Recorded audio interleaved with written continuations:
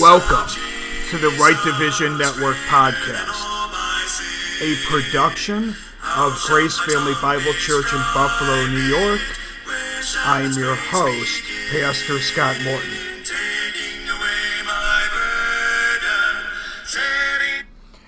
And we'd like to thank you once again for joining us as we study God's Word rightly divided.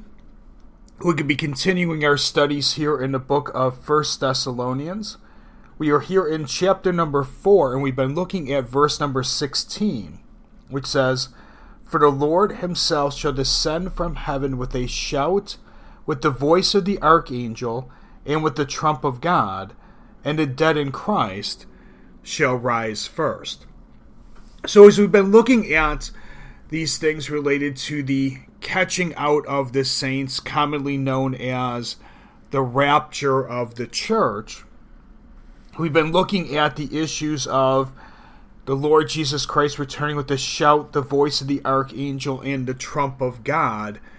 And as we've been doing this, we started looking at some things related to the angelic realm, the issue of, what it is that the angelic realm is doing, what our responsibility is going to be related to them. And last week we left off looking at those positions in the heavenly places which the members of the body of Christ are going to be filling as part of the promise that has been given unto us. And we left off with the issue of when it is that the members of the body of Christ are going to be taking over those positions. And what we're going to see is that this is going to be associated with his return and the judgment seat of Christ. And we see how the Apostle Paul, let's go over to 2 Corinthians chapter number 5. And we're going to see here the Apostle Paul make a reference to this event here in 2 Corinthians chapter number 5 and verse 10, where he says, "For we must all appear before the judgment seat of Christ, that every one of you may receive the things done in his body, according to that he hath done, whether it be good or bad." So when he's saying the "we" there, he's talking to the members of the body of Christ and saying that we are going to appear before the judgment seat of Christ. Our works, and that's what he's talking about here when he says that we may receive the things done in his body according to that he's done, whether it be good or bad. Our works have no impact on our salvation. We know that our salvation is guaranteed the moment we put our trust in the gospel message for today, the fact that Christ died for our sins according to the scriptures, that he was buried, that he rose again on the third day according to the scriptures, and the simple fact that our belief in that work gives us our eternal life. We know that we have that guarantee.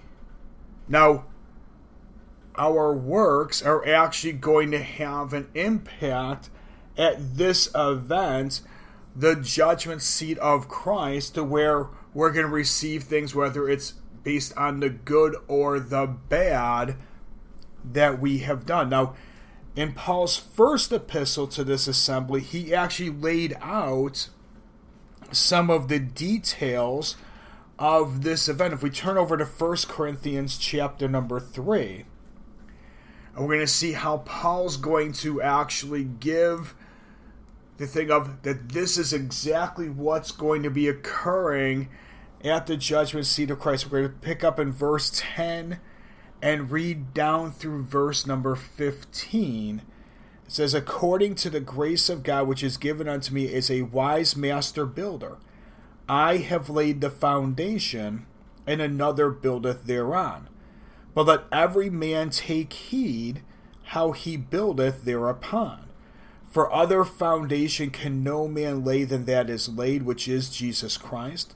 Now if any man build upon this foundation gold, silver, precious stones, wood, hay, stubble, every man's work should be made manifest, for the day shall declare it, because it shall be revealed by fire, and the fire shall try every man's work of what sort it is. If any man's work abide which he hath built thereupon, he shall receive a reward.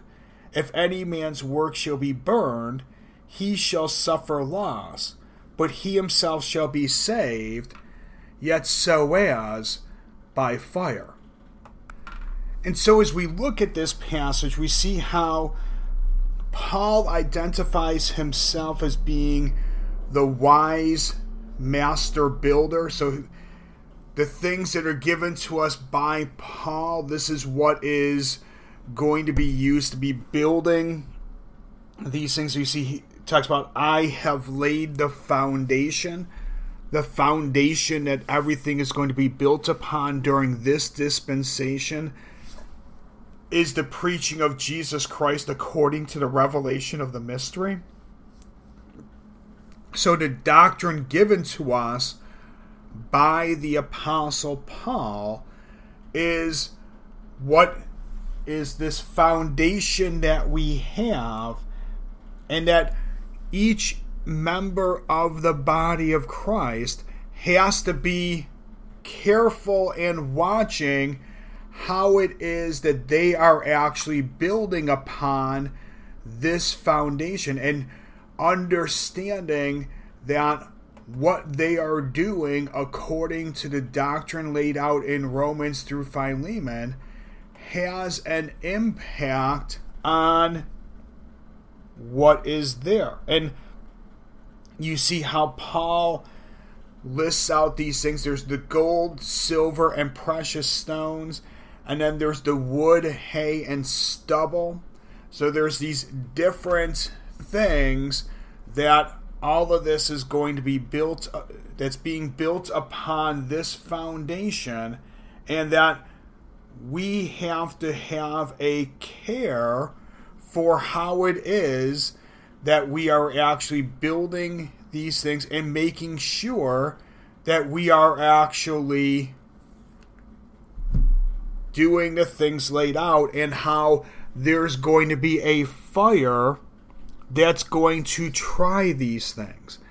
And when you look at this list of items, you see how there's the gold, silver, and precious stones, which will break into one category, and then there's the wood, hay, and stubble, which we will break into a different category.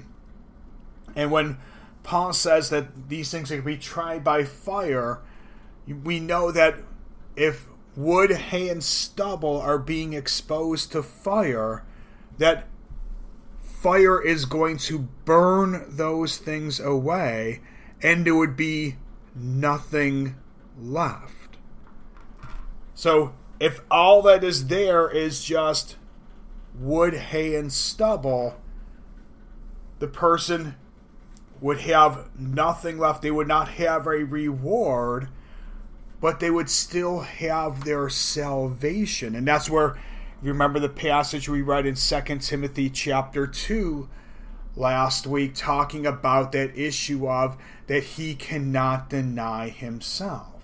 Now, the gold, silver, and precious stones, when those things are exposed to fire, instead of them being burned away and being destroyed, that fire purifies those things and that they remain.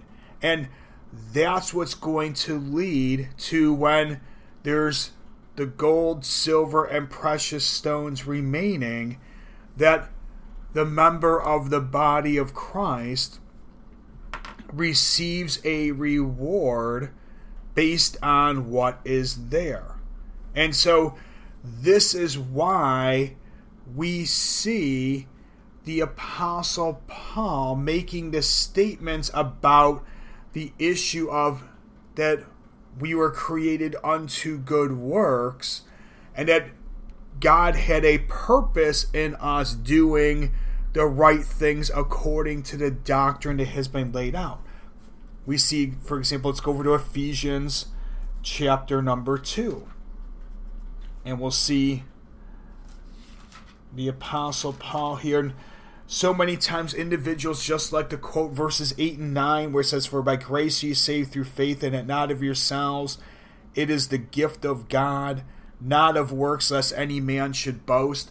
And just focus on the salvation that has been promised to us in those verses, and leave off any sort of discussion that the Apostle Paul has related to verse 10 in this same passage where it says, "For we are his workmanship, created in Christ Jesus unto good works, which God hath before ordained that we should walk in them." So God has ordained that we should walk in good works. There is a purpose behind the good works that God wants us to have. God wants us to be able to be doing these things, be pleasing unto him, and to be taking these positions in the heavenly places. Let's turn over to Titus chapter number 2. And we'll see how the Apostle Paul in this epistle here makes a reference to this as well. In Titus chapter 2, we'll read here starting at verse number 11. "For the grace of God that bringeth salvation hath appeared to all men, teaching us that denying ungodliness and worldly lust, we should live soberly, righteously, and godly in this present world, looking for that blessed hope and the glorious appearing of the great God and our Savior Jesus Christ, who gave himself for us that he might redeem us from all iniquity and purify unto himself a peculiar people zealous of good works. These things speak and exhort and rebuke with all authority. Let no man despise thee." Now, as Paul starts this passage, we see how it starts with the issue of the grace of God that bringeth salvation hath appeared to all men. So, the salvation that is being offered to mankind today, it has been given to all men. So everyone has access to this salvation. Not that everyone is going to accept this salvation, but everyone has access.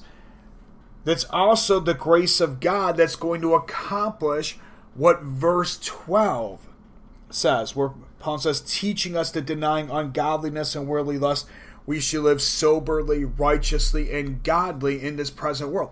So it's the grace of God that's going to teach us how to live the life that God intends, how to live a life that's going to produce the gold, silver, and precious stones. Now, individuals can try to put themselves under a performance-based system of saying, well, there's a law written back in, Exodus and Leviticus and Deuteronomy, and if I just do those things, if I follow those commandments, I'm going to be pleasing unto God because it's the Word of God and I can find it in Scripture. Yes, it is the Word of God, but it's not the Word of God that is written to us today. The motivation under the law was a fear-based system that if I didn't do the things that were written under the law, that I was going to be chastised in a manner to where I was going to have a physical punishment come unto me. Many times that physical punishment led up to death. We see over and over again the issues of the death that came as punishment for Israel transgressing the things of the law. Today, in the dispensation of the grace of God, we're not under law, but we're under grace. The motivation for us today is not fear, but it's love. God demonstrated his love toward us, and as a result of that demonstration of love, that should be the motivation for us to show the same type of love, and we would show that by doing the things that God intends for us to do. Now let's turn over to Colossians chapter number 1, because we're going to see how Paul's going to be praying for these individuals in the assembly at Colossus. And we're going to pick up here in verse 9 of Colossians chapter number 1. It says, "For this cause we also, since the day we heard it, do not cease to pray for you, and to desire that ye might be filled with the knowledge of his will, in all wisdom and spiritual understanding, that ye might walk worthy of the Lord unto all pleasing, being fruitful in every good work, and increasing in the knowledge of God, strengthened with all might according to his glorious power, unto all patience and long suffering with joyfulness, giving thanks unto the Father which hath made us meet to be partakers of the inheritance of the saints in light, who hath delivered us from the power of darkness, and hath translated us into the kingdom of his dear Son, in whom we have redemption through his blood, even the forgiveness of sins." And we see how, as Paul was praying for these individuals, that Paul's prayer was associated with the fact that they would have this increase in knowledge. That was the very first thing he was praying for them, praying for that for the purpose that they would walk worthy, that they would do all of the things that God intends, and doing it based on the fact that they have that knowledge built up in them, knowing exactly what it is that they were supposed to do. Now, Paul, if we go over to 2 Timothy chapter number 4, if we remember those positions that we talked about last week, we talked about how there's the position of the principality, the highest of those positions, that, and people would ask, well, how do we know the way that we would be able to possibly attain to that position? Well, Paul says, as he's closing out his final epistle here in 2 Timothy chapter 4, we start at verse number 6, says, "For I am now ready to be offered, and the time of my departure is at hand. I have fought a good fight. I have finished my course. I have kept the faith. Henceforth there is laid up for me a crown of righteousness, which the Lord, the righteous judge, shall give me at that day, and not to me only, but it's all them also that love his appearing." And the phrase I want to focus on in here is where Paul says in verse 7, "I have fought a good fight. I have finished my course. I have kept the faith." And Paul says that he finished the course that was laid out for him. And by finishing that course, if we think about it from the aspect of those positions that are promised to us in the heavenly places, that the course that was given unto him would mean that he has attained unto that position of a principality. He has finished the course. He has kept the faith. And if Paul has done so, if we turn back over to 1 Timothy chapter number 1, we see Paul make a statement here about himself in 1 Timothy 1:16. "For howbeit for this cause I obtained mercy, that in me first Jesus Christ might shew forth all long suffering for a pattern to them which should hereafter believe on him to life everlasting. So Paul identifies the fact that he was a pattern that has been given unto us. That's why multiple times in his epistles you see him making statements along the lines like he does in 1 Corinthians chapter 11 verse 1, be followers of me as I am also of Christ. And how he followed the Lord Jesus Christ. He followed him according to the doctrine that was given to him. And we are to be following that same doctrine, following the Apostle Paul. And if we're following the pattern that's been laid out for us by the Apostle Paul and doing the things that are actually according to the faith given, then we would have that potential to attain unto that same position. The problem is that we don't always do the things that the Apostle Paul laid out. We struggle to understand the doctrine that has been given to us. We do things contrary to the doctrine. And because we're doing the things that are contrary, we're building up, instead of building the gold, silver, and precious stones, we're building at times the wood, hay, and stubble. That the end result is that, we may not attain to the principality, and we attain unto only some other one of those positions.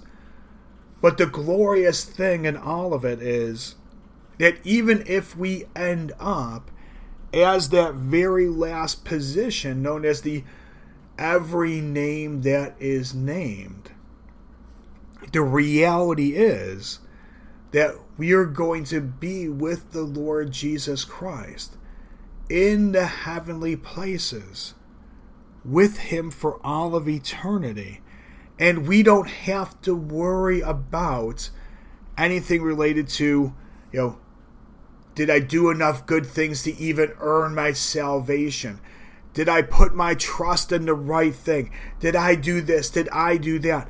We know that once we put our trust in the gospel laid out in 1 Corinthians chapter number 15, that we have our salvation.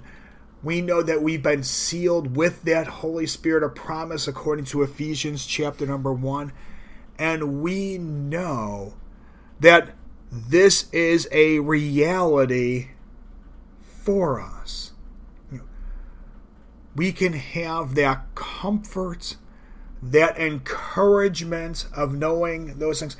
And this is what should result in a motivation to be wanting to share this message with others, so that way they can have access to these exact same things that have been promised to us. Because as we read over in Titus chapter number 2, the grace of God that bringeth salvation hath appeared to all men. So everyone has the possibility of receiving salvation.